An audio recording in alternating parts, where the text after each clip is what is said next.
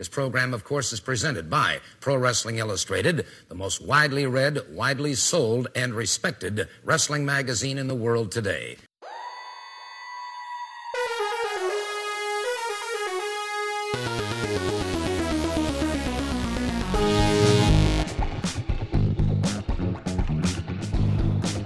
This is the Pro Wrestling Illustrated Podcast. I'm your host, PWI senior writer Al Castle, joined once again by my co-host, Brian Solomon, author of Wrestling Observer's Book of the Year. That's right. Blood and Fire, the unbelievable real-life story of wrestling's original Sheik. Happy to be here, Al, as always. He's got it in his rider now that I have to introduce him that way every episode. And joining us for the first time, PWI contributing writer Scott Fishman. What's up, Scott? Good. I'm honored you guys invited me, especially, this week of all weeks. So not a bad week to start to debut. Absolutely. And it well, is Matt a big Brock week. Wasn't available. Okay. I'll take it though. Yeah.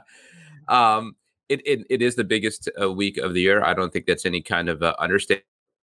WrestleMania is, I'm so used to saying WrestleMania is this Sunday. WrestleMania is this Saturday and Sunday, the biggest show of the year. I'm heading out as we're recording this tomorrow night to California. Nice. Going to be very jet lagged, hoping to do the Hall of Fame, SmackDown, and then WrestleMania over the weekend. And somewhere in between there, take the kids to go see, I don't know, the Hollywood sign, the Walk of Fame. I don't know what you do in California. But we're going to go through the whole card here, match by match. Some matches obviously getting more attention than others. Give some predictions. It should be fun. So, but real quick, let me tell you about the latest issue of Pro Wrestling Illustrated. It is the May 2023 issue. By the time you're watching this, we might already have the June issue out. I think it's supposed to drop this Thursday digitally, later next month, like April 18th, the print edition. So don't want to say too much about that one, but a really fun cover. Have you guys seen the cover of the next magazine? It's pretty amazing. Yeah. Yep. Yeah. A little bit of a throwback, which Kevin's great at. So that's fun. But this is, I don't know if you call it a WrestleMania preview issue. Before we know the card, it's always a little bit tough to figure out what we're going to do. But we've got a fun feature here, talking to various celebrities, wrestlers, insiders about their favorite WrestleMania moments. We've got kind of a fantasy booking WrestleMania in here and so much more. Obviously, the former Sasha Banks, Mercedes Moné, is that what she's going by? On the cover, a whole lot in here. Go to pwi-online.com and check it out. You can either pick up the one issue or subscribe for sure. That's where you get more savings. Subscribe either to the digital edition or the print edition, and you could do it all at pwi-online.com. Trying to keep the plugs short because it is WrestleMania week. And a lot to talk about, and I'm sure our coverage of WrestleMania is going to be in a future issue. But let's get into it, guys. Before we go match by match, Brian, why don't I start with you? Overview, and the show hasn't happened yet, so you can't put in historical context. But does this feel like a WrestleMania? I mean, is WWE putting its best foot forward with this show? I think so. Absolutely. I mean, and I've had people have this conversation with me who are just fans who just to bring it up that it just is a solid card. And it actually feels like, I know we've talked in the past about mixed feelings about the 2 nights thing and all that. Is it too much and all this? I'm still on the fence on that. But I think in the time they've been doing the 2 nights, this is the first time that it really feels like, all right, there's enough great matches and storylines to go around. I really feel like it's not going to necessarily feel like, oh my God, 2 days of this. Like it feels exciting, Yeah, I really agree. I mean, I wrote down all the matches to talk about here, and I think there's like 12, maybe 11 or 12. And even like ranking them in order, even like 10 matches down, you've got John Cena, you've got Brock Lesnar. It really is a loaded card. Scott, your thoughts as an overview on this card. It's one thing also for a card to look good on paper, and sometimes in execution, it's like when you really think about match by match, it's like, well, this has got some star power, it's got some marquee power, doesn't necessarily deliver in the ring. Are you optimistic about putting aside, again, marquee value of this being a thoroughly entertaining WrestleMania? Oh, for sure. I think one of the great things about this WrestleMania is there's the long-term storytelling, and then there's the payoff at the end. The whole Bloodline storyline, I think, the past year and a half or so, this has been building towards this WrestleMania, and that alone, I think, makes this feel like a WrestleMania that, in Cody's journey and knowing his story from last year's WrestleMania to this year's WrestleMania, it's so rare to kind of see a story play out over long term and then have people that interested, and how it's kind of spread across. Like, you see Sami Zayn and Kevin Owens invested with the Usos. And then on top of that, you have the Mysterio storyline. So I think those alone have really kind of got me excited for WrestleMania. I mean, there's some matches, the build could have been a little bit better, but when it comes from a work rate standpoint, I think it'll definitely deliver over the course of the 2 nights, especially where I feel like it's a lot less filler than in past years where they were just throwing matches out, which, don't get me wrong, there are, ones here and there, but due to extenuating circumstances, probably too. But I think overall, I think this one will be a very strong show. I should say. Even Edge and Finn Balor, I mean, you're talking about a storyline that goes back almost a year. So, very much the culmination of a lot of long-term storytelling. And as you touched on, in some cases, you're talking about stuff that literally has decades of history behind it when you talk about Sami and Kevin and Cody saga. So, I'm super excited. Let's jump into it. Obviously, the main event, Roman Reigns and Cody Rhodes. Brian, just a few months ago, we were unsure whether this was the match. I think a lot of people were holding out hope that this was the year we'd get The Rock and Roman Reigns. So I don't know if at the outset this maybe felt like a little bit of a consolation prize. The other thing that competed with that was obviously Sami getting so hot. So there was a thought, is this really the right main event for WrestleMania this year when you're talking a stadium show, LA, huge audience, biggest show of the year? Does this fit the bill? Is this a worthy main event? Absolutely, it does. And I have to say, just as an aside, because I've heard, I don't know if this is confirmed, that Charlotte Flair and Rhea Ripley are going to main event night 1. Have you heard that? That's all the talk. That's crazy to me. But I wouldn't have gone that route. I would have gone with the tag match. But now you've got a Flair main eventing night 1 and a Rhodes main eventing night 2. So that appeals to me on a different level. But I have to say that with the Cody situation, I mean, I'm not saying I'm glad he got hurt or anything like that, but I think even he would agree probably that in the long run, in terms of the payoff and the build and the way it all worked out, it's almost like the injury, it actually is turning out better, I think, than it would have been if he hadn't gotten hurt. Because I think I really sensed that if he hadn't gotten hurt, he would have been champion way before this. I think they were probably going to put it on him at SummerSlam. And so, now to have it be this year-long build, which I don't think was their original intention, but it actually worked out better being the year-long build. People really do care. People are invested. There was always that fear that they were going to turn on him the way the AEW fans did. But I think you're talking about a totally different fan base here. You really are. The AEW fan base, they're the WWE fans from 10 years ago, basically, who turned on Batista and all that stuff. I think those people are gone. This is a very different kind of fan base. You have a lot, and again, it's back to being a lot more family oriented. A lot of kids love Cody Rhodes. I don't know if you've been watching this as closely as I have. I mean, it's almost like in that sense, it harkens back to the days of Hulk Hogan and the Ultimate Warrior and Bret Hart even. I mean, kids love this guy. I also think it's hilarious to me because now the Rock situation, no one's even talking about it anymore. I mean, I know we're talking about it right now, but it's really, there's no sense of disappointment, I don't think. And in a way, knowing that, to my understanding, I don't think that Paul Levesque and Dwayne Johnson are each other's favorite people exactly. I think that there's a little bit of personal pride here of Triple H saying hey, look what we got. We don't need you. Putting together the best possible main event and best show that he possibly can. And he's done it here. And this main event is the icing on the cake. Yeah. Talking about the build, Scott, Brian and I have talked about how maybe some of the timing was off. And now that we're pretty much at the end of the build, I think I stand by that. I mean, it felt like it maybe peaked a little too early. And, that initial promo that got so many people talking, which was Cody and Paul Heyman, happened before the previous pay-per-view, before this match was even official. And we've had now a couple of confrontations between Cody and Roman. I've loved all of them. I mean, I've touched on it here. I like that they've gone sort of the respectful route and not somebody running somebody else over with a car backstage. So I really like the build. It does feel like it peaked a little early, closing now with Cody beating Solo, which was fine and it was good. But you think about, some of those one-on-one face-offs that Cody and Roman had, I think that would have been a better kind of go-home angle than what we got. What do you think of the build to this match? Yeah, I mean, I remember being in the arena for that Paul Heyman and Cody Rhodes segment and just the electricity, how invested the fans were. And you're right, Brian, just the reaction that Cody Rhodes is getting. I mean, when you look at the recent live event in Denver, when you have like 9,000 people attending a live event and Cody's on top, Roman's not even advertised. You see what kind of a draw Cody is right now. I mean, he's hot. And I read also that, he's up there with the top tier talent when it comes to merch sales too. So that is very telling and kind of showing maybe for the future what kind of champion, what kind of draw he would be if Roman, does lose and take time off and things like that. You have someone that can carry the load per se.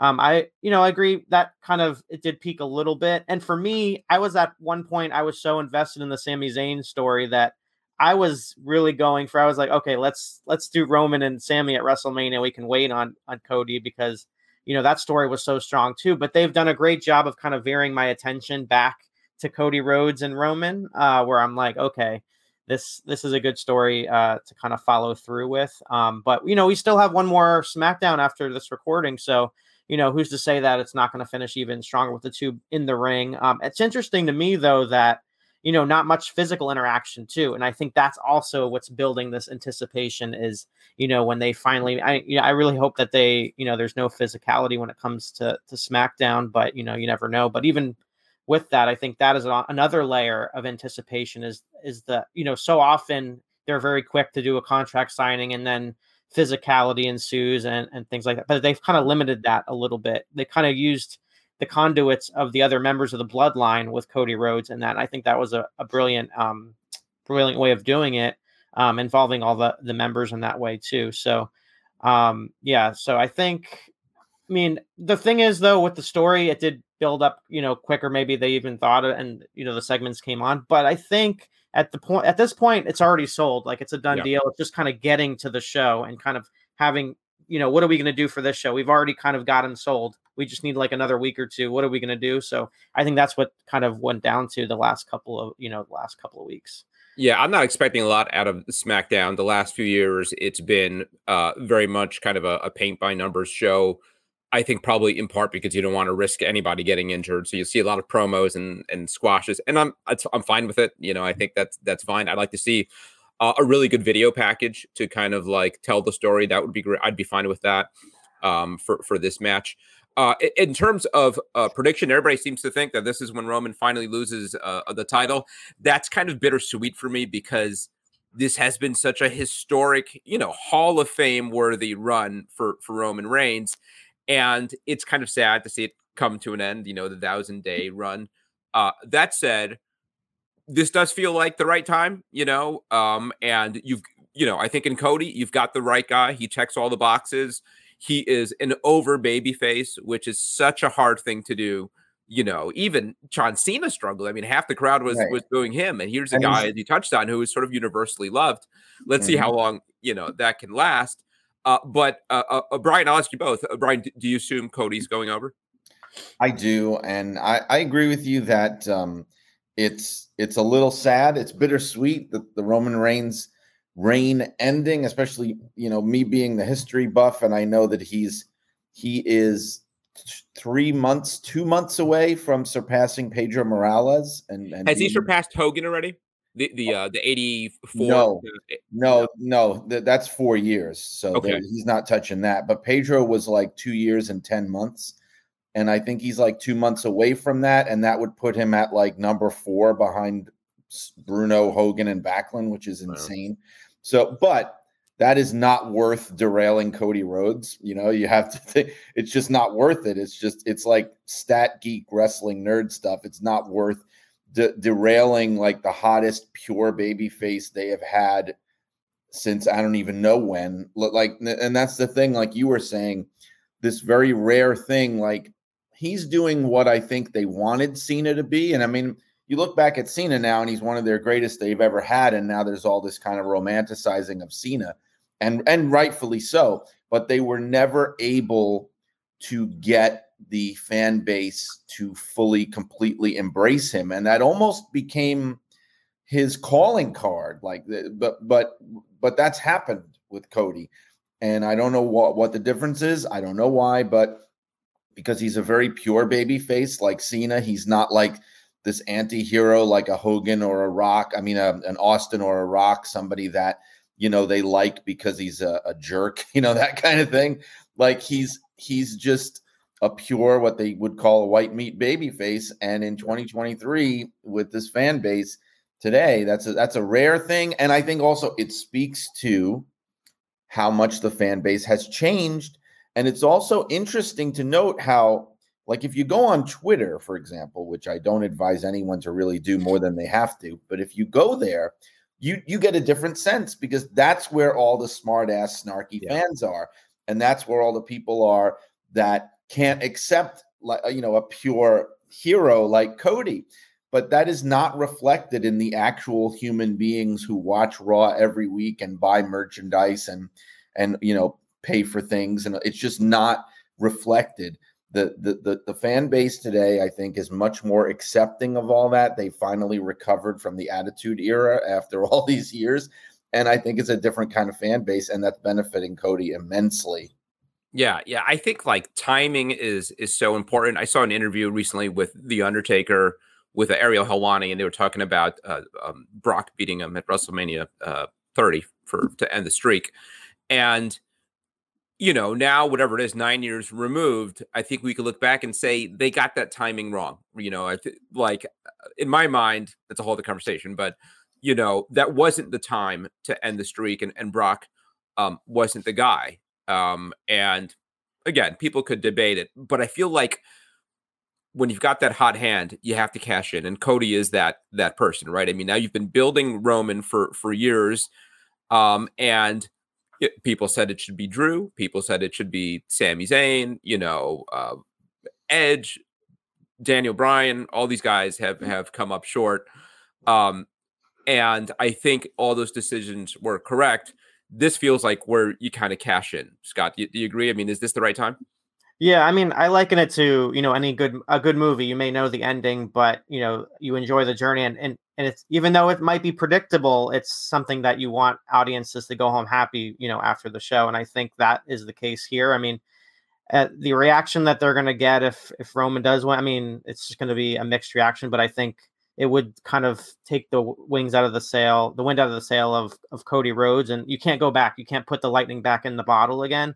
And I think, you know, not on the same level, but I think back to, you know, Yokozuna and Lex Luger, they're building up Lex Luger, the whole Lex Express, and then SummerSlam 93 hits, and, you know, there's no satisfying end. They have the whole parade, and it's so ridiculous that they have that. So, you know, it's almost like, let's not have that with the patriotism and things like that, and then him not kind of overtaking the villain. So I think having that, I think in this case, it's, you know, Roman can recover from this, and it's still impressive though, and he still has that cred of being that long-term champion of the modern era, especially in the age of streaming and all the programs and all the shows, and he's lasted this long is even more impressive. So for me, I don't see another result than Cody winning the match and kind of going on. Plus, you leave it open for Roman to take the time off if that's what he's doing. It's definitely, you know, well deserved, and coming back at SummerSlam, and you have the rematch, or, you know, there's always the talk of the, you know, there's more interest in the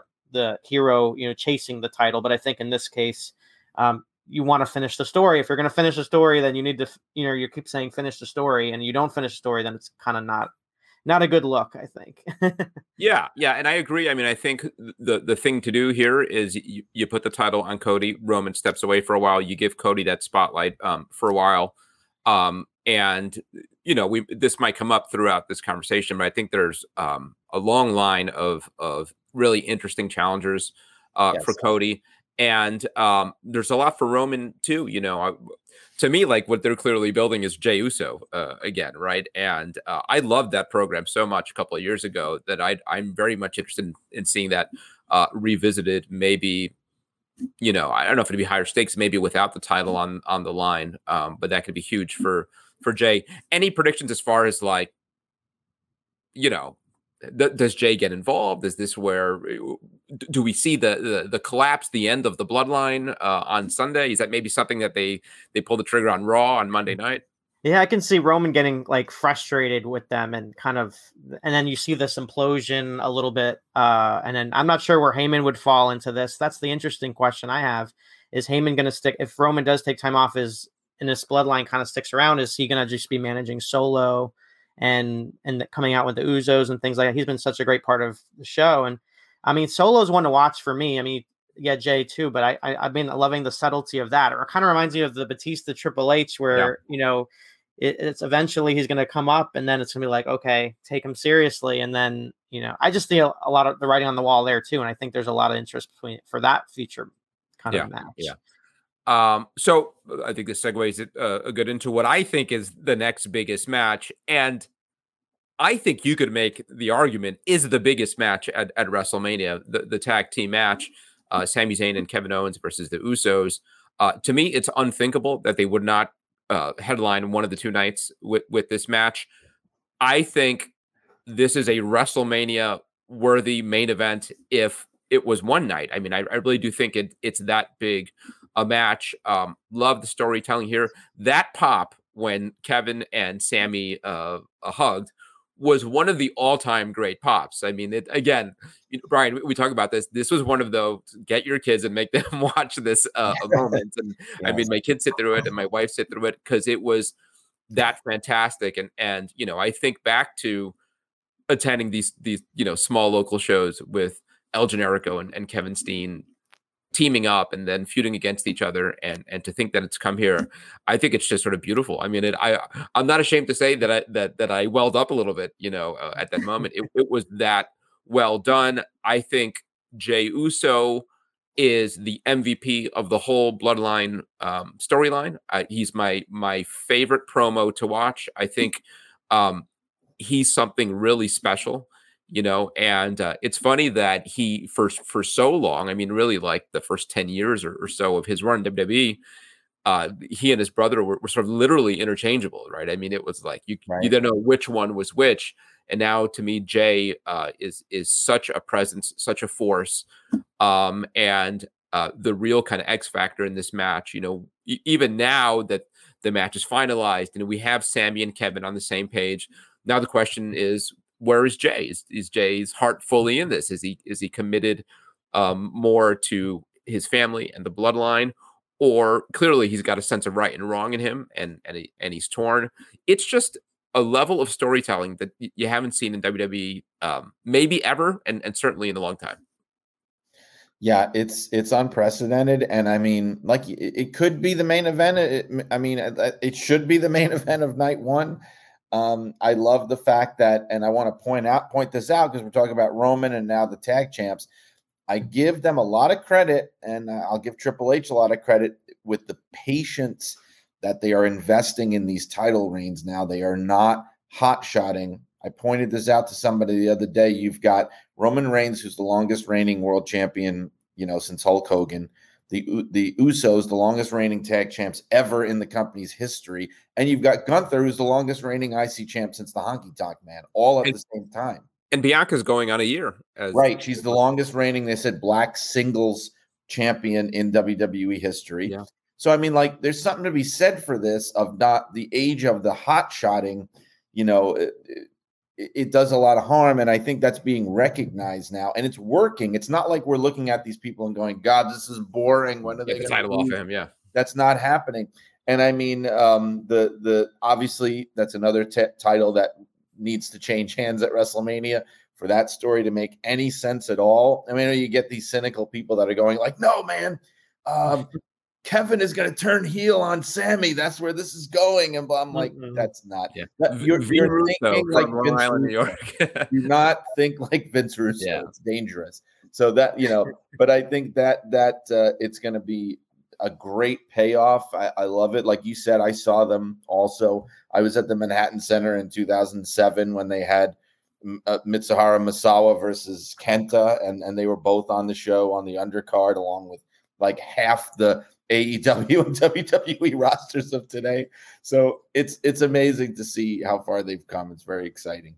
Yeah. Scott, do you also assume that the Usos are losing the title? I mean, I think it would go along with they built up the bloodline so much, and it's like the Roman Empire falling, and I think that kind of follows through with that. And when you guys think about the history of Kevin Owens and Sami Zayn, I even think even after Ring of Honor to NXT and their history there too. So even in WWE, so it's just amazing to see the back and forth and how they're good friends, enemies, and things, and culminating with this. Regardless of where it is on the card, I mean, it's still the pace. Hopefully it's not like back to back with another match. It's all about how the card is laid out too. I think is very important. So hopefully it's kind of put in a place where it can breathe and kind of get that reaction that they're looking for. But it's interesting to see, with Rhea and Charlotte as the main event of night one, if they go that route too. It's like the traditionalist is like, okay, the Royal Rumble winners should get the spotlight. So they're always like the Royal Rumble winner, so maybe a case can be made for it, but, and then you have the argument of, who has the best story, what match are people most looking forward to? So it kind of goes back and forth for me. But I'm not as kind of angry as a lot of people on social media as the placing of the match, but it would be very cool to see a tag team title match headline a WrestleMania. Yeah. Sorry, go on.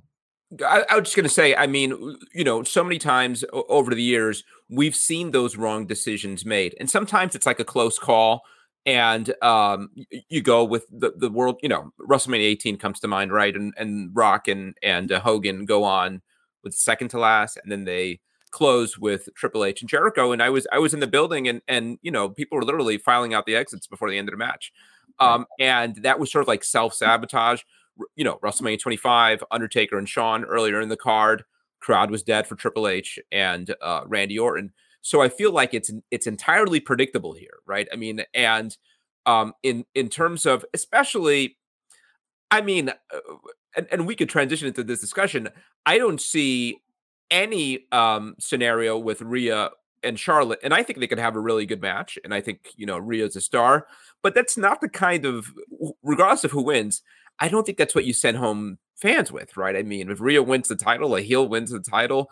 If Charlotte retains, a kind of lukewarm babyface retains, versus potentially, that image of Sammy and Kevin, best friends, worst enemies, all those ups and downs, celebrating on the main event of WrestleMania stage with the championship. I mean, that is the ultimate WrestleMania feel good, send the fans home happy moment. They also seem to be teasing in that last Charlotte promo almost her being heel again. I mean, I don't know if that's it's so unfair. It's all over the just place. The way I read it, it was such a strange promo. It came off as a heel. I mean, she was even yelling at the crowd for doing the what chant. What? Yeah.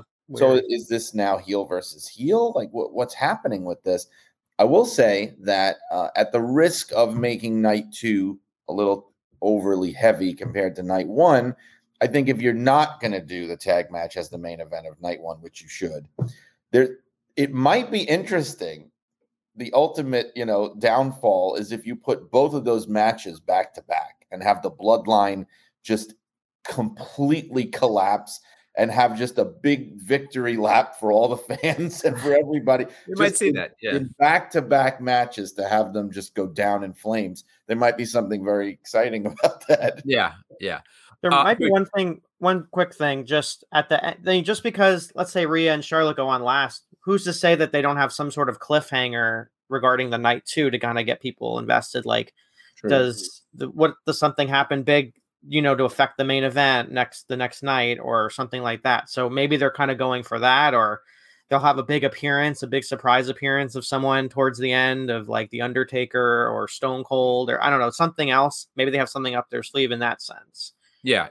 I mean, you're right. I mean, there's definitely part of me that is reluctant to second guess them because they've been doing such a good job that I feel like they've more than earned the benefit of the doubt here. Again, a lot of second guessing when they didn't put the title on Sammy in Montreal. I think now, whatever it is, a month removed, clearly that was the right decision. We wouldn't have had this amazing angle with Kevin and Sammy and the Usos if they made a different decision. So I think everything worked out. I trust they've got a plan and that it will work out. Let's finish talking about Rhea and Charlotte. Again, they seem to want to build this as a big match.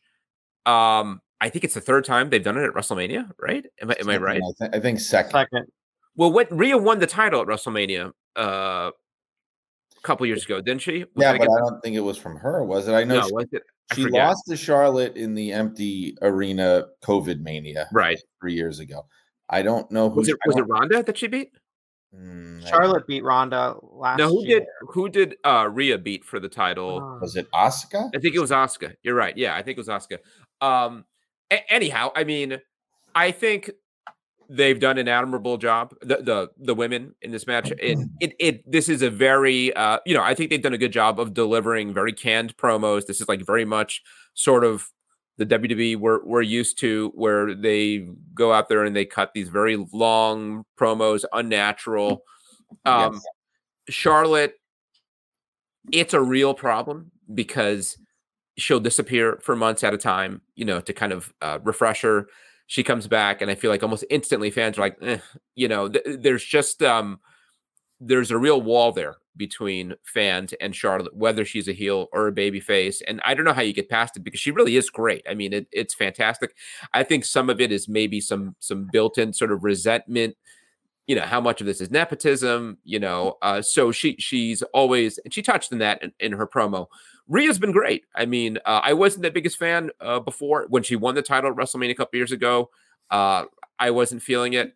I'm all in now. I think she's the star of the Judgment Day. I think, this is a situation where somebody landed in just the right program and gimmick and character. This feels like, even though it's more of a character in some ways, it feels more authentic to who she is. I mean, that when you see her out there, she's really kind of living the part, and she's got some real star power, and they could use some additional stars. It's been like, that core 3 or 4 when you talk about Bayley and Charlotte and Bianca in the last couple of years. They could use somebody else in there that is like a WrestleMania headliner for the women. So that's all fine. I think they'll have a really good match. It doesn't feel like a main event to me. What do you think, Scott?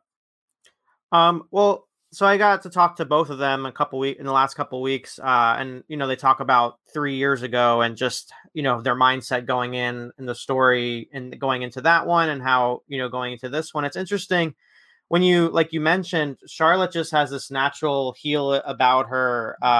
Just when you have this overachiever, it's almost interesting because it's like the opposite with Cody, and just he has this likability right now where Charlotte just doesn't, when it comes to like getting people, she has fans and things like, and she gets kind of the woo and the reaction and things like that. But she really she wants this run because for so long she says that, because she's the heel, she can't interact with the fans and she can't hug the kids all the time and things. And now she's kind of getting that opportunity. But when she's like in the ring cutting these promos, it just doesn't connect. So it's really interesting because Charlotte outside the ring has this natural likability when you're talking to her and things like that. And you're like, oh my God, if you want to make her this fan favorite, it's too bad it doesn't transition well on television. But I agree, like, as far as the storyline built and things like that. But it's interesting with Rhea, it's like the Judgment Day could have easily just collapsed with Edge and everything, and they kept going with it. And they, it's interesting because a lot of times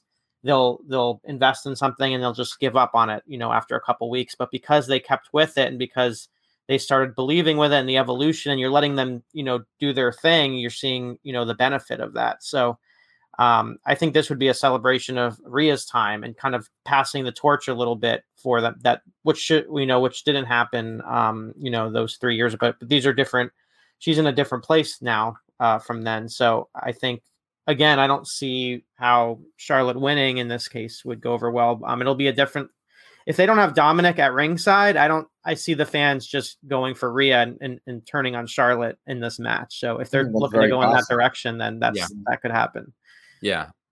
The Judgment Day, in some ways, I think it has been a victim of its success in that all the players, maybe with the exception of Damian Priest, who doesn't have a whole lot to do, they've all done such good work and all have these, WrestleMania is evidence of that, all have these really important storylines on their own. And because of that, they're all over TV, and it gets to be a bit much. It feels like the old kind of like NWO days where every other, entrance at Nitro, what's, the NWO B team music. And it has a little bit of that vibe that, like, because again, you're talking 3 big programs, they take up a lot of TV time. Judgment Day does.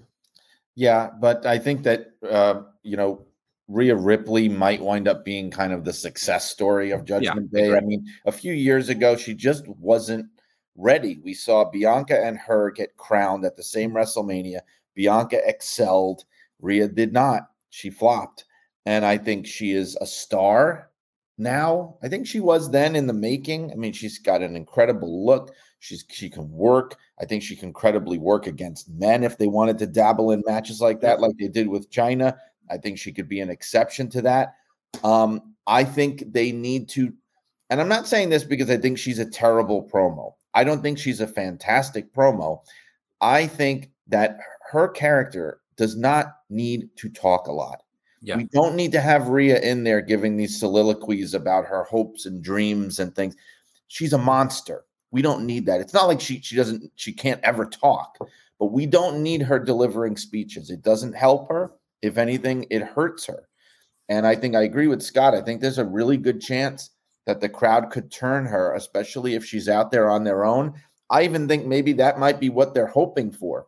I think she could be the kind of a turn where it's like, it's not like all of a sudden she turns on a dime and she's kissing babies and signing autographs. I think she could be the same character she is now, as long as she's not affiliated with the Judgment Day, and still be a baby face. I do think the problem that we've got with the match is, I don't think it should be the main event just because she won the Rumble. I don't agree. I don't like that idea because it stymies the creative and it kind of forces them to do things that might not make for the best overall show, But I think the match was Rhea and Bianca.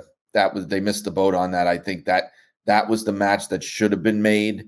And I think if they built that up right, I think it would have been maybe more deserving of being a night 1 main event. But if anything, it would have at least been a more interesting build and a more interesting match. It's just like a natural fit, their parallel trajectories. And I know they're going to do it. I know they're saving it for something, but I think that this was the time to do it. I somewhat agree. I also understand, though, and maybe this is a transition to talking about Bianca's match, that in both their cases, you've got 2 young stars on the come up, right? And you'd be sacrificing one of them, right, as opposed to having Charlotte make Rhea. Because I think Bianca still has room to grow. We talk about these long title reigns that are coming to an end at WrestleMania. I think the one that shouldn't is Bianca, right? I mean, I think Bianca needs to go over on Asuka clean and continue the build. Maybe the next year, and then you pull the trigger on Rhea and Bianca. It will mean a lot more. Bianca will be on a 2-year reign. Maybe Rhea still has the title by then. And is that where you unify the titles? So when I first heard both these matches, I was kind of lukewarm on them. Neither of them felt like they have like the WrestleMania gravitas. But in as much as there's still some long-term planning here for 2 relatively young stars, I think it's fine that you put them both in the position to shine, working against, veterans, essentially, Charlotte and Asuka. I mean, I think now they're sort of transitioning into that phase where that's their role, is to help create that next generation. So, I mean, I think you end up with 2 women's matches and maybe even a third with Becky's match that none of them really feel all that important on such a big stage. And they've worked so hard over the last several years to really position the women to be in meaningful matches at WrestleMania, and they are here. But clearly, to me, it feels like an off year for the women in general at WrestleMania. Did you agree, Scott? I mean, yeah, they think there seems to be a little bit of a overall frustration with the way the women have been put on television. At least when you hear from like a Ronda Rousey and things like that, what she thought about Liv Morgan, but who knows with that. But yeah, that's unfortunate that is happening. With that, I loved Bryan's idea of having Rhea Ripley and Bianca Belair with what happened at the Royal Rumble, and how excited they were, and they can go in the story with NXT and things like that. So there were so many ways they could have gone with it, but I think it just became a matter of, okay, we have the two women's titles. What are we going to do with them? Who's going to face who? And then, so I think that comes down to, for me, I like the idea of Roman holding both, like having the title over both brands, and I think showing that how effective that can be. And I think in this sense, it's rather than, okay, we need to have all the women on the show and we need to have, them have both title matches. What are we going to do, sort of thing? Having a more meaningful type of match. I'm of the belief of having one champion for women, men, tag team. So I think that would have also helped in this kind of situation, the level of importance, rather than putting them together just because, and I had such high hopes for Asuka at the Royal Rumble. You thought they were going to do it. So I think they could have done a lot more. I mean, the video, it just shows you though how effective video packages can do, which promos and matches and things can't leading up to it. If they kind of have continued on the way that they did those video vignettes they did on Monday, the video packages building up Asuka, building up Bianca, and kind of using that, then kind of reverting back to the whole over the top Asuka that we saw before. So it is unfortunate for them, but years ago they weren't even on the card. So it becomes a point where, okay, at least they're on the card, but now it becomes a point of, okay, now they're on the card. They need to be doing something meaningful. Yeah. Let's talk real quick about Asuka and Bianca Belair. I think, similar to Charlotte and Rhea maybe being hamstrung a little by both being heels. This feels like a little bit in the reverse. I don't know who the heel is in this match. I mean, Bianca's beloved, and Asuka is sort of more edgy, but to me, she's still a baby face, and they've at times been aligned. It's also kind of like sort of a respectful, friendly rivalry. I think they've done a nice job, especially given that Asuka's only been in the company now 4 years or something like that, 4 or 5 years, of giving her that sort of like mythology that she is a legend, that she's the biggest challenge ever, this giant that needs to be slain by Bianca. So I think the video packages have been well done. To me, not a squash match, but I think this is a match that Bianca needs to decisively win. Brian? Yeah, they teased Asuka a little bit going heelish with recently, where she was kind of like attacking after the match and that sort of thing. I don't know if it's, how it's going to play out at WrestleMania. I initially, as we know, I thought, okay, I think Asuka needs to win this because I felt like a lot of damage was done to her in recent years compared to, she was one of the classic examples of somebody that got served up on a silver platter from NXT and ruined, in my opinion. And this is like a rehabilitation. But now I've kind of come around. I do agree that I think this is Bianca's match to win. I think she has more to lose if she loses. And I think I think they've done a fine job of building Asuka back up to the point where I don't think she necessarily needs to win this match. But I don't know if they're going to, if that's their plan to turn her or what they're planning to do, because it does feel like somewhat face versus face. But, it's an interesting match. Like I said, I would have preferred not Bayley, would have preferred Ripley against her. But under the circumstances, I think they'll put on a good show. Yeah. Scott, do you think Bianca's keeping the title? Yeah, I think if they're, like you guys said, if there's somebody that should keep the title, it's definitely her. There's no reason for her to stop her momentum in this scenario. But for me, one thing I want to see when it comes to like either a backstage segment or an entrance is, you have the Great Muta getting inducted in the Hall of Fame and Asuka does the Mist. I would love to see either him come out with her at the entrance, cool. or them having a backstage segment, just some sort of involvement. Because I mean, you got to do something. I mean, I think that would be so cool. So that's an aside, but yeah, I agree with you guys when it comes to the result of the match. Seeing them load up their little balloons backstage. Yeah. So, after here, we're outside of the real big title matches, and now we're into attractions. To me, Mysterio versus Mysterio is probably the next most intriguing match. This is something that's been talked about really since Dominic debuted as a wrestler. And when it was first discussed, I think a lot of fans, maybe myself included, thought it was kind of in bad taste. Like, how are you going to have a father wrestle a son? And it's just sort of ugly. I think this has been so well done. I've thoroughly enjoyed it. I think Dominic is great. Maybe the most like over heel in the company. I mean, everybody, fans really hate him. He's really kind of despicable. And I like the slow build that they just, they just pulled the trigger on it. I also like that they didn't do it at the Hall of Fame. There was some thought that, the big angle to do the match would be at the Hall of Fame. I think that event should be is sacrosanct. To leave it alone, have Ray do his speech. Maybe he eyes down Dominic from the stage, but I think that night should be about Ray.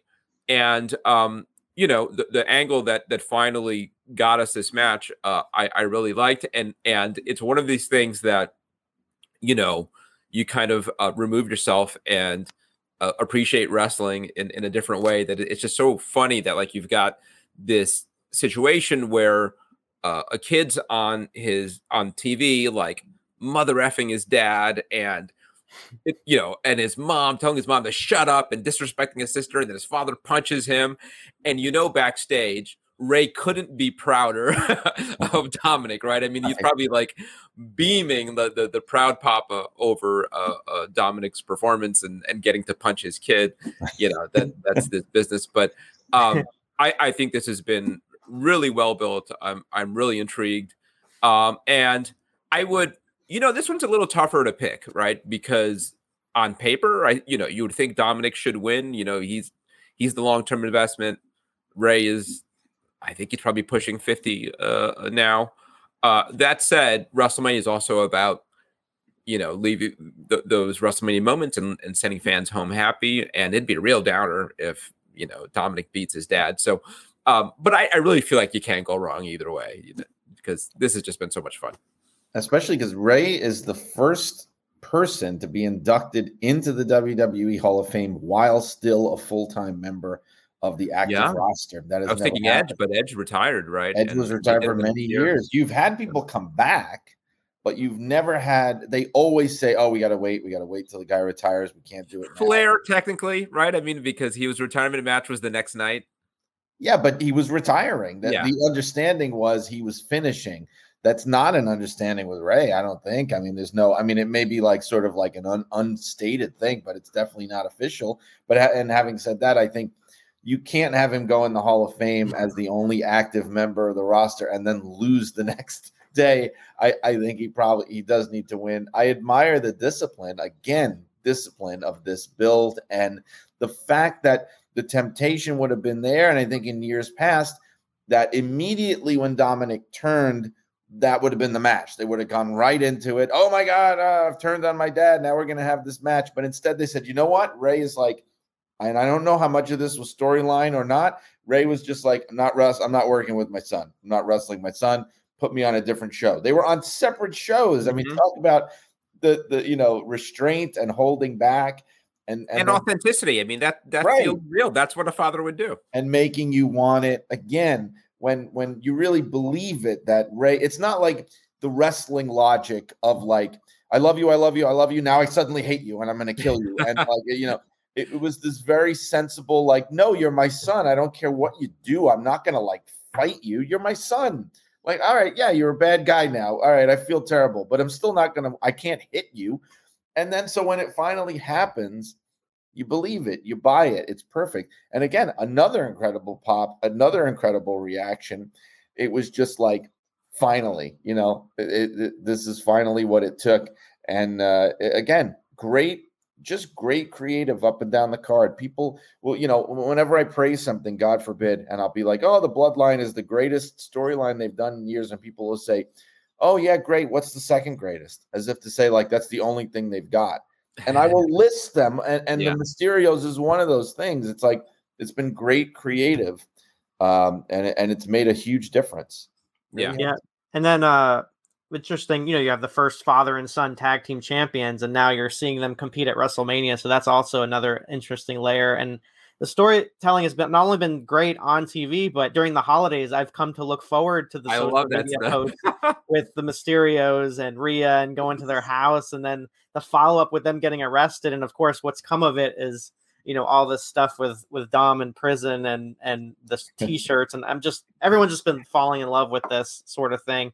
And then you think back, just last year or something, they were talking about, does Ray pass along the mask and everything like that. But an interesting part of this is, for me anyway, is you see Dominic keeping his name Dominic Mysterio, where, like, I think if you hate your dad and you hate the name and you want to be a part of it, that he would have said, you know what, I'm not a Mysterio anymore. So that's one little piece that for me that I would like to see added into this is, for him not to be called Dominic Mysterio. I've forsaken my name. I don't want to be a part of this family.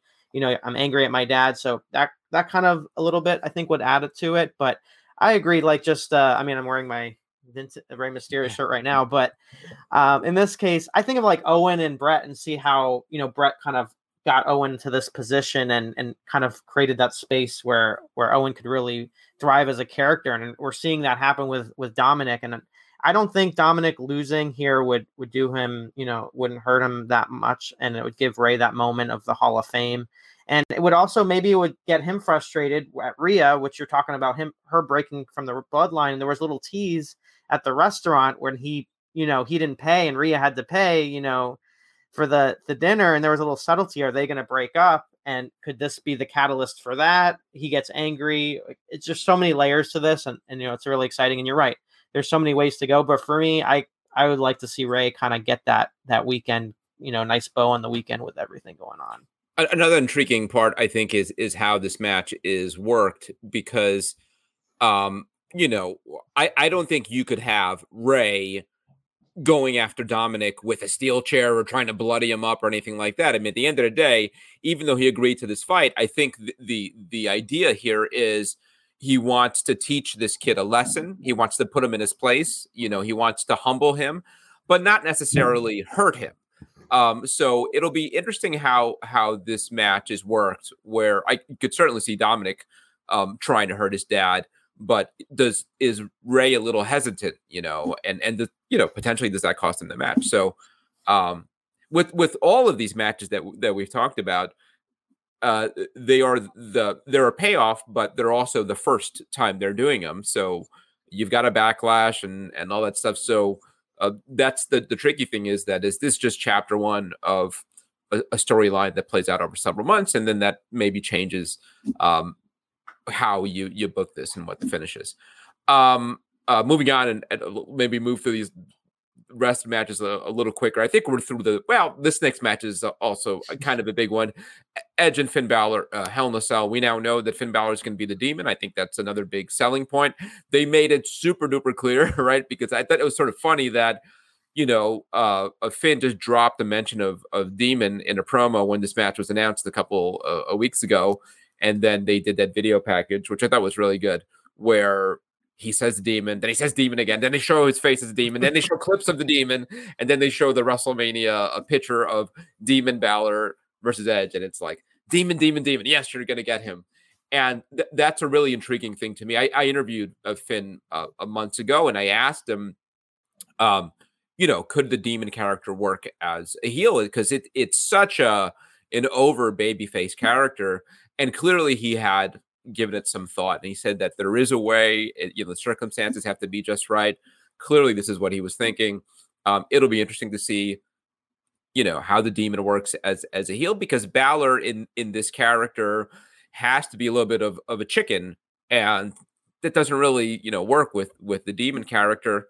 Also intriguing. Yeah, I just saw an interview with Edge where he's got some big ideas for this a match, and it is Hell in a Cell and it's WrestleMania. So clearly they're going to plan some big crazy spot. I don't know what it is. I got to say, Edge has been very hit or miss at WrestleMania the last few years. I think sometimes maybe he kind of gets his own head and he, remember him and Randy Orton in his big comeback match was just kind of a disaster. Yes. But even last year with AJ, a letdown. So I think again, maybe gets in his head, kind of overthinks it, and the execution doesn't quite work out. So, but I think it's a good match. I think Finn's great. I think Edge is great. Intrigued by Hell in a Cell, intrigued by Demon. I'm here for it. Yeah, I agree, and I think that the thing about the I was going to say the Fiend got perished the thought in my mind. The thing about the Demon is I'm sure that he's got a plan. I'm sure they all do. It's going to be interesting to me to see how you play that out as a heel character. I mean, I don't know if the way to go is to have him be the kind of cowardly heel. I think it has to be more like the monster heel of just oh my God, Edge, what have you unleashed? But not in the sense of when he was a face, where it would be the heel and you'd be excited. It would be like, oh my God, how is Edge going to get out of this? Like he's really taken it too far. I do think it also falls in line, thankfully, with what Triple H was saying about, he had said in the past, like things like Hell in a Cell, for example, rather than just have a pay-per-view where it's like, we're doing Hell in a Cell matches because it's Hell in a Cell. Anybody want to be in Hell in a Cell? Yeah. It's more like it makes sense and you bring it out at WrestleMania. I think that's a great idea. I think this is the proper use of a Hell in a Cell match. I think it's perfect. I hope that it's better than the Randy Orton Edge match from WrestleMania a few years ago, certainly. But I think it actually makes sense and it fits the storyline. And it's it's actually, it doesn't feel forced, Yeah. Scott, what do you think about this match? And who do you think is going to win this match? So, there's all this talk about if Edge is going to come out with Gangrel and if AEW gave Christian permission to come out with the Brood. So having the Brood come out and with the Judgment Day, I think would be an incredible visual. But aside from that, when it comes to Edge going on, I think there's more to gain with Finn. I mean, I know there was talk about going with Finn, getting, Triple H has been such a big fan of Finn Balor and, it's been start and stop with him ever since he even came on the main roster all those years ago. So if they are moving forward with Demon, this would be kind of a way to kind of cement that going forward. I mean, Edge obviously doesn't need to win here. So I'm thinking of that. But when you talk about the overall Hell in a Cell and the visual of that, I think that'll be a really interesting. I mean, we've had both sides of the spectrum when it comes to Hell in a Cell. We had The Undertaker and Boss Man, and then, Shane McMahon. So there's so many, things with Braun, but so the bar isn't that high when it comes to Hell in a Cell matches at a WrestleMania for the most part. But yeah, but I can see I'd like to see Finn go over in this case. Yeah, I think that's the right call too. And again, thinking ahead of Cody as champion and potential programs, Finn Balor is one that I think that would work really well. The Bullet Club history and all that there. So I think it's a good idea to keep Finn strong coming out of WrestleMania. Yeah. The women's six woman match. Again, kind of an odd one, Becky Lynch, one of your biggest stars in the whole company, sort of hidden in a 6-person a tag match. I kind of don't get it. I think I get, wanting Lita and Trish out there and the attraction of these former women stars. I don't know why you couldn't just do Lita and Trish versus some combination of Damage Control. To me, Becky is going to be one of 6 people in the match at any given time. It just seems like kind of a waste. The storyline, the build, it just never sort of felt fully formed. Trish kind of got in the storyline late, and I just don't love this. I'm not a huge fan. It feels like it may be the Becky Lynch Bailey Damage Control program on one hand feels like it's overstayed its welcome, and it also sort of feels like it never really got off the ground. I mean, I don't know that like we ever had that real big match. I know they worked against each other, but yeah, this just feels kind of like a failure at launch, and I'm just not feeling this match. And they, Becky cut that promo on Raw, which it felt like one of those like AEW, those promos you hear in AEW where it's like a little bit too much of a shoot to the point where it actually feels like it hurts the people instead of helping, because what she said is that's a shoot. I mean, they've done nothing. The Damage Control faction, they came out hot at SummerSlam and just it's been the same crap, like she said in the promo over and over again. That's what it feels like anyway. And I think that's what's holding this match back. I like the idea of having, the whole legends coming back. It fits the WrestleMania theme, the feel-good thing of Lita and Trish in a match. That's cool. And I almost feel like it's a good idea to not have that match. I mean, Becky probably shouldn't be mired in that match, but it's a good idea to not have it be super high profile, because I will say this, not to be depressing. I love Lita. I love Trish. I think they were both incredible as talents. I also have to say that being people who are about 15 years removed now, I really question how much of this audience cares. And I hate that's very blunt and brutal to say, but like of this fan base, I think half that crowd either wasn't watching or wasn't alive when Lita and Trish were in their prime. So I think, and now I'm not arguing that they shouldn't be on the show, but I think it's a good idea to not have it be too much of a high profile match, because you don't want to overplay your hand. I just don't, I don't know how much of an attraction that is, but I think it's a great addition to the card. I'm not sure what you do with Becky if she's not in that match. I'm sure they could have thought of something, but again, like I said, I think my biggest problem is that Damage Control has really stalled. I think one thing that I appreciate, though, is that they did not fall into the trap of, oh, we got all these great women, we're going to have like a couple of like triple threats and fatal four ways for the women's titles. I think that would have been a mistake if they tried to like shoehorn Becky in there. So I don't know what they would have done with her. I'm sure it would have been something, but maybe it would have been Bailey, maybe Becky Bailey. Yeah, but I guess Becky and Bailey, and then Damage Control against Trish and Lita. But I imagine part of the reason why they're doing this at all is that Becky needs to carry the load in that match. Yes. I mean, when you've got Lita and Trish, who, as you touched on, are getting up there and have not worked regularly in many years. So I imagine she's going to be doing a lot of the work in there. So I get it. It just feels like, I don't want to say a waste of Becky, but maybe a misuse in that she is a legit star. I think they've pulled back some, and reason, rightfully so, because you've got Bianca and you got to get her up and running. But she's maybe the biggest female star in the history of WWE, right? I mean, I think was that window of time, and it wasn't long, but where you could honestly say she was the biggest star in the company, the most over star. And I don't think that has ever happened with a woman, ever, not even China, saying you're the biggest star in the entire company, period. I mean, she has that to her credit. Even though it didn't last long, it did happen. Yeah. Scott, what do you think about this match? Well, I think the whole Becky and Bailey story should have ended with that cage match that they built up for so long, and it got redone after, people were so irate about them not getting enough time. I think that should have kind of put the bow, but I guess that, like you said, they had, putting them on the show, figuring out what to do with Damage Control. I mean, I think they've overstayed their welcome. It just hasn't worked. They've tried everything they can with this, and I think after this match, maybe they kind of move in a different direction. Or, if Trish is sticking around and she's known for turns at WrestleMania, maybe there's going to be a Becky Trish kind of scenario that's going to be playing out in the next couple of months. Maybe.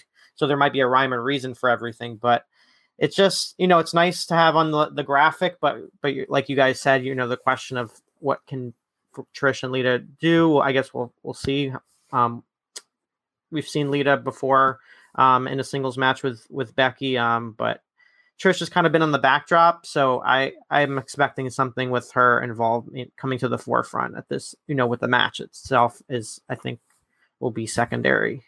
Yeah, I'm guessing Trish in particular doesn't do a whole lot, tags in, gets a couple of spots, maybe, sells some, but it's going to be Becky doing most of the work. And yeah, the problem with Damage Control is, and you think about how over Bayley was a couple of years ago, when in the Thunderdome days, Bayley was such a huge act and really getting over, and just the timing was a little off. She never got like that big payoff at WrestleMania. And now, some of that personality is just sort of lost in this act with two other women that barely talk. It's just, I don't know. It's just not really working. Seth Rollins and Logan Paul, another marquee match. I've said this has the potential to be the best match of the weekend. I think that highly of Logan Paul and certainly of Seth Rollins. Again, is kind of a pattern. Maybe suffers a little bit from not a super clearly defined babyface and heel. They tried the route of Logan being a babyface, and I think fans weren't totally buying. I think he actually did a fine job as a babyface, even though the fans were never totally behind him. But his style in the ring certainly lent itself to being a babyface. Very exciting. Seth, I guess a babyface, but sort of this obnoxious heel character. So it's kind of a mess. So I don't love the build. I haven't loved the promo work here, but I think in execution, it could be very, very good. Yeah, and I appreciate the fact that I don't know if this was a conscious decision all along or if they're just kind of like rolling with the punches. I appreciate the fact that they really have given up on the idea of Logan Paul as a babyface, which I think is a tough sell for a lot of people. I think, and that's not to say that he's not great. He's great. He's a natural. I think he absolutely deserved, Rookie of the Year and all that kind of thing. But he's a very unlikable personality, at least from the perspective of a WWE fan base, and especially and even watching his talk show and all that stuff. I mean, that is not a baby face. But the Seth thing has been weird because, like you say, he also doesn't seem like a baby face. It feels like people just like him because they like to sing his song. I don't think there is any other reason. I don't. It is a confusing thing because for a while there, he just seemed to be a heel getting babyface reactions, which I was really questioning. Now he's definitely positioned as the babyface, but he's doing nothing to sell himself as a babyface. It is very strange. I think, though, from a match perspective, that's a potential show-stealing match. I mean, that's like I think they're going to light it on fire. I'm excited to see that. I wonder, as far as who's going to win it, because you feel like, okay, Logan Paul, he had the Roman match, which he didn't win, and nor should he have. But I feel like how often can he lose? Right. He has very few matches. He has to beat somebody. So maybe this is the match where he wins. I thought I read that this was his last match on his contract. So yeah. So I mean, I guess that's another part of the equation is right. He around? Is there a future for him there? Here, is this the end for him? In which case, maybe it makes more sense for him to lose rather than Seth take a loss and then Seth potentially be moved into a contender position with Cody. That's so. Who knows? But yeah, I think both of them were going to have something to prove. Seth is maybe the best worker in the company, and Logan's just been terrific, a natural. And it's his birthday. He wanted John Cena, so he got Seth Rollins. I think he's going to be super motivated to kind of like prove to everybody that he is that good. One thing really bothered me, and I don't want to go off on a whole anti-Logan Paul rant, but watching, I don't know if you guys have seen, him talking about it on his show, the match and everything, and Seth and Cena, and then Seth Rollins. I don't know how much of this is a work when he's on there with his buddies on there. The only one I know is his brother, but he's got his whole crew on there, and they're talking about Seth Rollins when it initially happened, and the idea of like not really knowing who he was. And I don't know if that's the route you want to go, because it came across again as a shoot. Like these were a bunch of very huge mainstream celebrities, meaning the Paul brothers, just sort of saying, I don't even know who this guy is, but they want me to wrestle him. And it burns me up because it's like they're paying him obscene amounts of money. He's, coming in to this business. These people are working their asses off. And if that's part of the bill, that's one thing.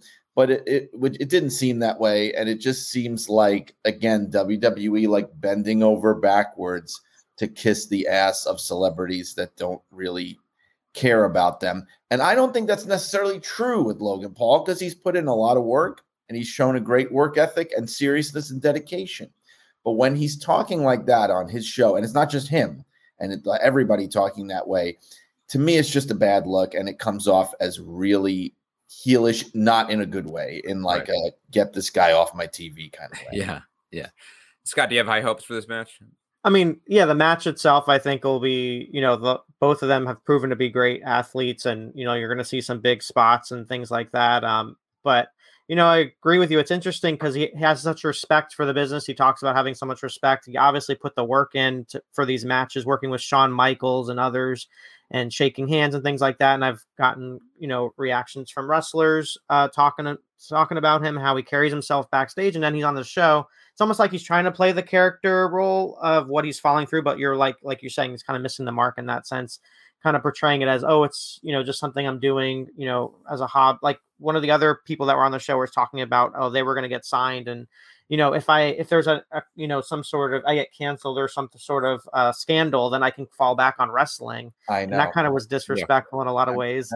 But as far as the match itself, I think it's direction of, if he's staying on with us, I mean, maybe he defeats Seth and it's like a really underhanded way. And then he'll use that to kind of really irritate Seth that he lost to Logan Paul. But if he's not sticking around, then I would think Seth gets the win here.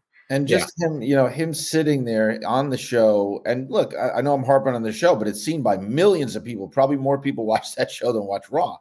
And to have him sitting there and explaining to his cohorts like why Seth Rollins is important and a big deal, it just came across as so condescending and cringeworthy and burying the guy. It's like this backhanded compliment of like, no, guys, listen, he's really good. Like they say, he has really great matches and stuff. Like he's really, it buried him and it bothered me. It just did. Yeah, no, I hear you. Okay, let's try to get through these last few matches a little quicker. Sorry, Brock and Omos, I don't think anybody was thrilled when this was announced. I think they've done a fine job of building it up. I mean, really kind of selling it on these big two giant behemoths. If anything, one, Brock looks kind of small, when they do like that tail of the tape kind of thing. Brock's not all that tall for a wrestler. He's just sort of massive. And Omos really, I mean, I think they're doing a good job of driving home that he's, bigger than Andre, bigger than Big Show, not necessarily better than those guys. So, given that this seemed to be kind of thrown together in 11th hour, I think it's a fine build. It's got to be fast, right? I mean, you got to do this in 3 minutes. And I don't know what you do here. I mean, Brock's getting up there. I think they kind of got what they're going to get out of Brock. Omos is the project. So it would stand to reason that Omos goes over here. What do you think, Brian?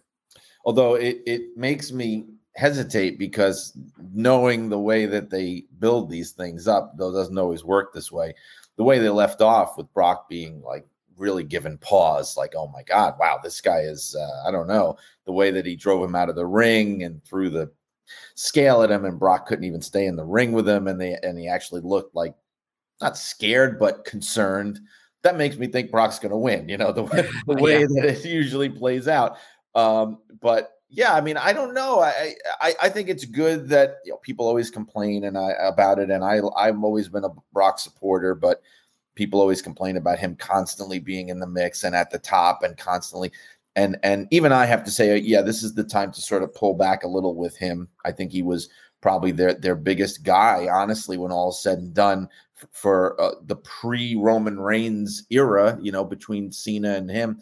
But I think this is the time he's right where he needs to be. I think again, in keeping with WrestleMania, I think he should probably win. I think you want to have that reaction of him overcoming the giant. I think that's what you want to have for WrestleMania. Yeah, and again, thinking ahead to who does Cody work with? Brock is a name. That's a SummerSlam main event. Right? I don't want to see him work with us. Like, I'd rather. Yeah. See him Yeah. How about you, Scott? I mean, if they're really committed to Amos, then this would be a moment they can build. I mean, they were building him up, and then he lost to Lashley, so this could be an opportunity. Yeah. Mm-hmm. So this could be a way for them to really cement him if they're really serious about it, and especially.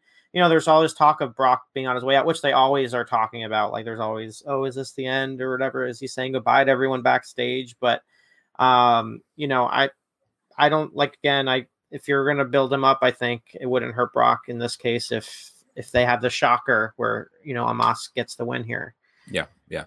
Austin Theory and John Cena, it's crazy. John Cena, one of the biggest stars in the history of the company. And, I'd say pretty low down on the card. I mean, this does not have like the marquee feel of some of these other matches. I think it's hamstrung a couple ways. Cena's not been around, right? I mean, I think he made the one appearance, and that's it. And I don't know. The fans are all in on Austin Theory. I think he's got a huge upside, but it kind of feeling a little bit like what we were talking about Rhea Ripley a couple of years ago. It's like somebody who, the turkey is not quite ready yet, in the oven. He still has some cooking to do. So because of that, I don't think this feels as important as maybe they hoped it would feel when the return of a former star at WrestleMania is supposed to be a big deal.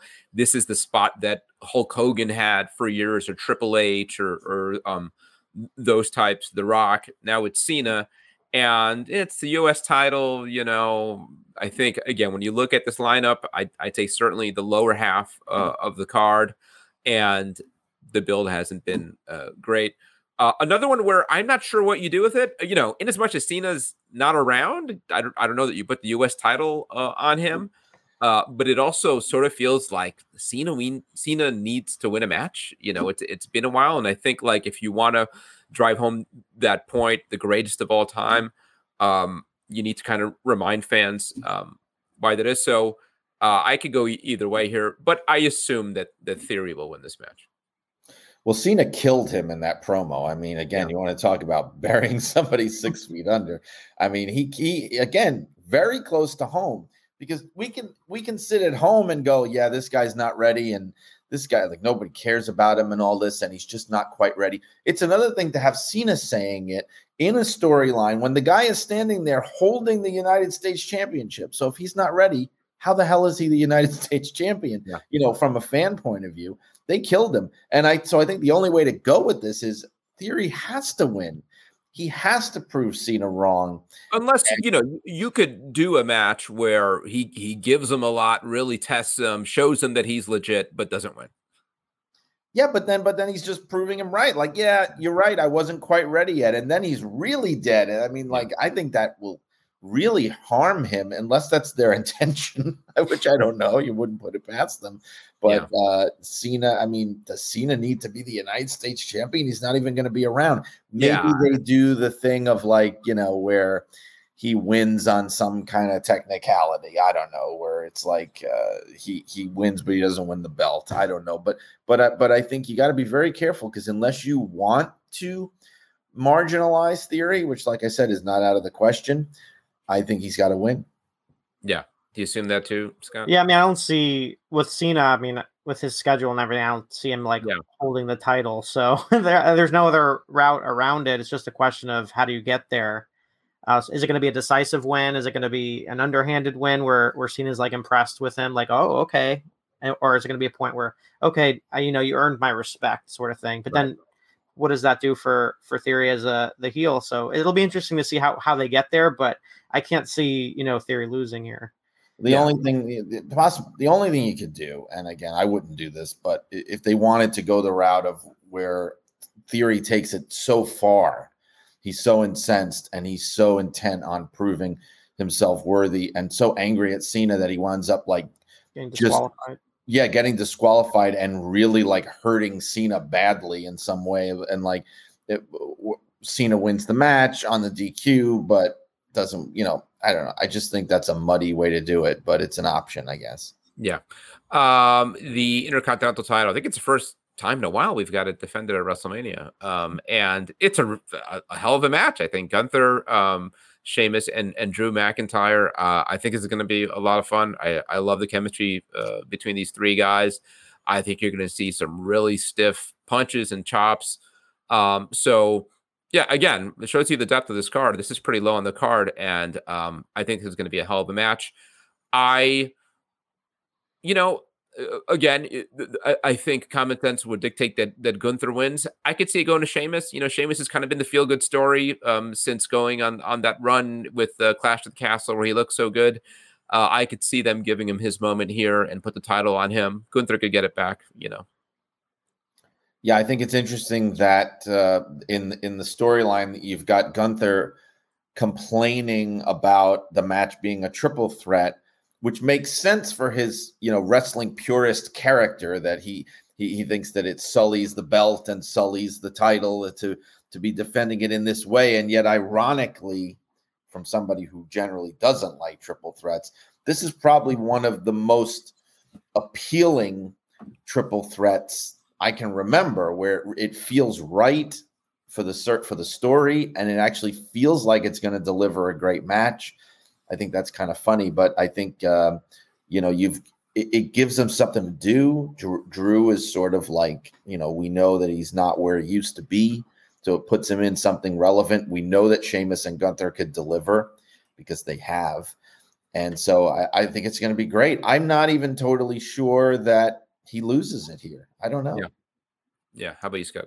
I mean, considering everything and what happened last year, I would love to see Sheamus get that moment. Mm-hmm. The fans were so connected with him last year and the match that he had with Gunther. So I think it would be really cool to see Sheamus kind of take the title and kind of have that moment with the fans once again. I mean, when you look at the accolades of Sheamus, though, it's pretty incredible of what he's accomplished in 10 years plus. He's virtually done it all, but he's kind of found a way to kind of become this renewed sense of energy, and the fans that really kind of bought into that. So I think that would kind of build up even more if he got that title, and then him and Gunther kind of continue their course moving forward. Yeah. But Gunther might be moving on to, higher things. There's another opponent for Cody there, too. Right. Absolutely. Yeah. That's a natural opponent. Yeah. So last two matches officially on the card are these showcase matches, 4 team matches, one for the women, one for the men. I don't know that we'd spend much time on them. And anything stand out? Is there anybody here who I guess the story of these two matches collectively is Ronda Rousey, who was one of the biggest stars in the company. Brian, you and I talked about, where is Ronda on this WrestleMania build? We now know that she has a broken arm. So I think it makes sense. It's fine that she gets to work WrestleMania. You could protect her. Probably doesn't have to do very much if she even tags in at all. No real stakes in either of these matches. I would have liked to have seen the women's tag team title defended in this match. They're not doing anything with it in the other 6 person match, and the men's tag team title. It just seems like a way to get some guys on the show. I imagine one of the priorities here is going to be protecting Montez Ford, who they seem to have some plans for as a singles. But otherwise, it's a way to get some guys on the show and girls. Gals. Yeah, and I don't. That's what it is. And so I was sort of relieved in a way when I saw things like the Battle Royal getting moved off the show and like the not doing the 24/7 title and all these kind of things, because I feel like I think they need to resist the urge to do this thing where like everybody's got to be on the show. And it's better than it used to be. But again, this is sort of, again, a concession to that. It's like, well, do we need these matches? I say no. I don't think we need either one of them. And in fact, if anything, it's filler, and it could have been either completely taken off or turned into a couple of interesting tag team matches or singles matches between some of these participants instead of doing this. It serves nobody. It helps nobody. It's just a way to get them paid, which I'm not going to begrudge them. But from the point of view of the viewer, it's just like, why do we need these matches here? So, especially when you've got 2 nights, it just feels like people look at matches like these and go like, well, can we just have one night and have the matches be, more important? I just think they're unnecessary. I'm not convinced that maybe one or both of these don't end up on Friday night at SmackDown. I mean, they need something to flush that show out. And I know they haven't been doing matches on the pre-show anymore lately, but it might be again because it's WrestleMania. That might wind up being on the pre-show of both nights. Who knows? Yeah, and those are actually pretty good spots because the crowd is so excited. So if you want like a good crowd reaction to these matches, I don't see Ronda though being on a pre-show or a SmackDown. You're paying Ronda all of the money. She's going to be on the main show, I think. No, that's a good point. yeah. But I'm on team complaint department. I want to see them win. I like the act too. Yeah. So I think there's team. I'm on team Tough Enough here. They're the late additions to the card. So I would love to see the reaction if they actually win. And then I'm all for the Viking Raiders. I think they have such a cool presentation. I think I would love for them to. I don't know that I've ever disagreed with somebody more on this podcast. They're just amazing in the. I mean, they're incredible in the ring. So and they haven't gotten their chance. And I think Chad Gable and Otis should kind of go their separate ways and kind of Nobody's getting. That's the thing. Nobody's getting a chance in these matches. There are people in there who deserve a little bit more, and there are people in there who don't probably even deserve to be on the show. But and mixing it all up like this, like I said, it just helps nobody. It does. It helps. These matches do nothing for anybody. They just take time. I very much not a fan of the Viking Raiders. It just doesn't work. I agree with doesn't Scott. Work for me, bro. Really? Other way. Yeah. Well, maybe I'm on my own here, but I'm not a fan at all at the act. So they're look, and I'm happy. Did you see the Northman, Al? Did you see the Northman? Yeah, I don't know. Whoever is booking this has seen the Northman. Last thing on WrestleMania, maybe we'll touch real quick on the Hall of Fame and the Battle Royal. The Miz hosting. Anything? I mean, is this where he gets? Does Steve Austin come out and give him a stunner? You got to do something with the Miz here, right? I guess. I mean, how you feel about the Viking Raiders is how I feel about the Miz. I don't know. I just don't get it. He has his supporters. People say he's a great heel, but he's just like, I don't know, man. He just drains the life out of me when he comes out and he does anytime Miz TV is on, I'm fast forwarding through it. I just. He plays a role, there. He sure does. He's a guy for certain, and in that sense, I think this is a fine role for him because he's kind of the stooge, and they got to have something planned. I don't know what that is, It feels as the host now. This makes me think he's going to be all over this show, and I don't know. They had him a couple segments. Yeah. Like in the past, they've had New Day and Hogan, and I feel like they haven't used him all that much, through the show, once or twice. But it's the Miz, so Miz TV, you got to have on WrestleMania. You got to have Maurice on the show. Maybe we'll have the whole fam. Yeah, Miz. This is the segment where some returning star comes out and beats him up. I would think that would be a good payoff. Yeah. Real quick, Andre Giant Battle Royal, not newsworthy, other than the fact that we saw the Lashleys now in it. It means, I guess, officially they're not doing Bray Wyatt and Bobby Lashley, which was the plan. To me, while we're on the topic of acts that we don't like, to me, it is addition by subtraction, not having Bray Wyatt on the show. I don't get it. I don't like it. I think it would have drained the crowd. But it sucks for Lashley. I hate to see him, booted off the show and now in a Battle Royal that I will assume he'll win, for what that's worth. Again, and it falls in line with the curse of Bray Wyatt. And I know everybody got all excited when he came back, and it was a moment. It was cool. And then he just reminded everybody of why he went away in the first place.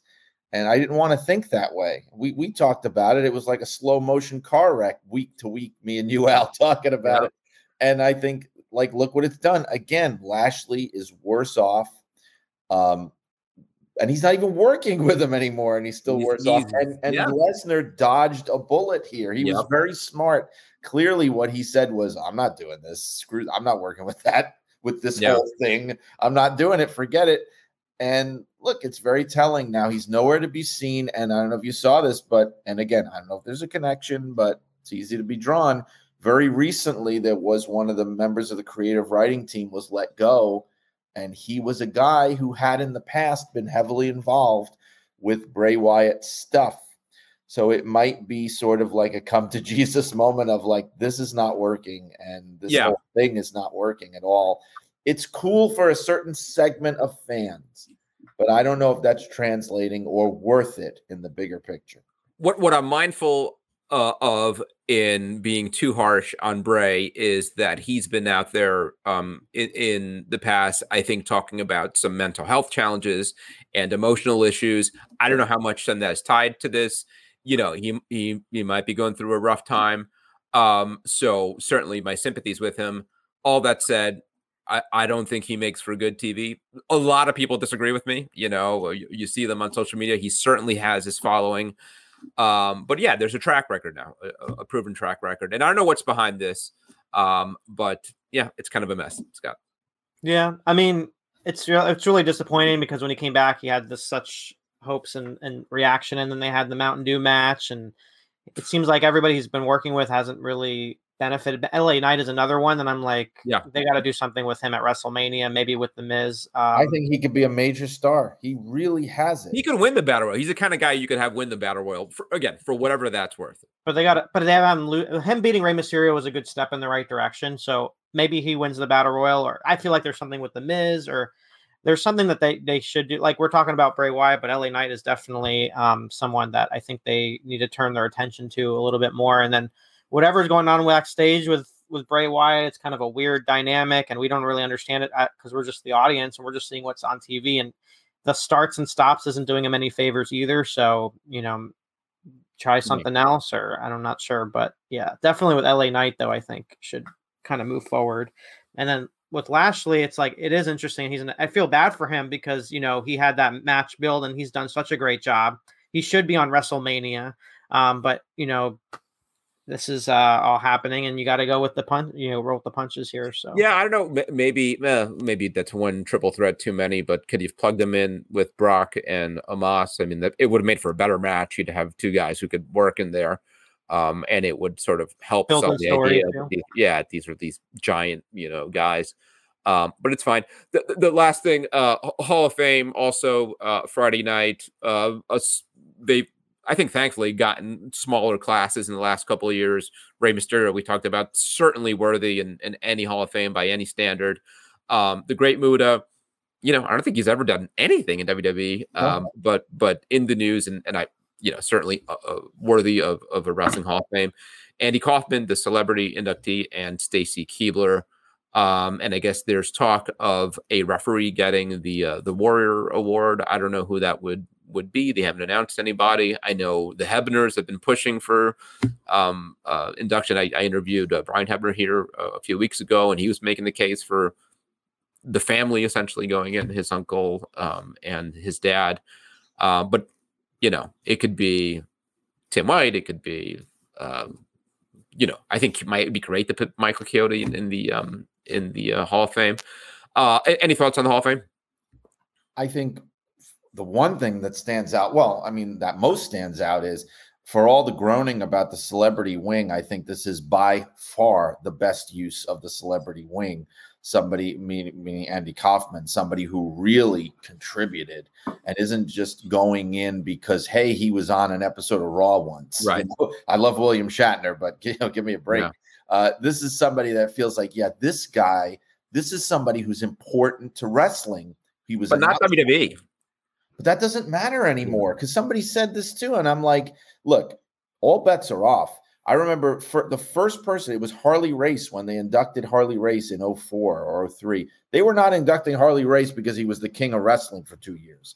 They were inducting him because he was Harley Race, the 8-time world heavyweight champion. Once they started doing that, you knew that they were embracing this idea of we own all of wrestling now. We are wrestling history, and I'm fully on board, because otherwise Muda doesn't go in either. I mean, that's just it. I mean, it's a very kind of non-WWE centric class. I wonder if Vince was still running the show, we'd have it this much. And you know, I even thought usually the formula includes a tag team, and we don't have one this year. And I thought like who that tag team would be, and I thought, well, they haven't done Midnight Express yet. But then it really becomes. Well, the Rock and Roll Express is in. The Midnight Express absolutely should be in. Sure. Rock and Roll Express is in. They inducted Gorgeous George. He didn't even, WWE didn't even exist when he was wrestling. They inducted the Sheik. You know, there's people that, there's a strong precedent for this. Nick Bockwinkel went in. I mean, there's a precedent for, we recognize the accomplishments of anybody. Yes, it's WWE centric, but we recognize the accomplishments of other people. And especially, you know, there's the Jerry Lawler connection, and Jerry Lawler has been a beloved part of WWE for 30 years now. So, you know, that adds to the Kaufman thing. Muda is definitely out of left field, but again, if that's the route they're taking of embracing all of wrestling, then absolutely, it's a very cool thing to do. You know, the Stacy Keibler thing. I mean, I know they have this thing where they have to induct a woman every year, and I know she was a part of a very special era. Yeah, I think she's fine. You know, I mean, I think they put Sharmell in last year. I mean, she certainly means more than Sharmell did, and some other folks who have gone in. So true. I think it's fine. Yeah, okay, since you say it's fine, I'll go. I give it's an interesting group for sure, though. If you put them all in a room, it's interesting to see who would be, how that would play out. But you know, I agree. Like with Andy Kaufman, it's interesting. The Jerry Lawler documentary came out, and then a couple of days later they made the announcement, which I think was a smart move because he was already on the top of people's minds. Next to Cyndi Lauper, I think he definitely deserves to be in. And I like the idea of having, you know, Muda in, even though he didn't work for the company. He did inspire a lot of WWE superstars. You look at Asuka right now. So, but one thing, you know, for me, the legacy, there was a lot of legacy. They just kind of mentioned their name, and I really think they should be, you know, given their time too. So it's interesting that who they decide to put in the legacy.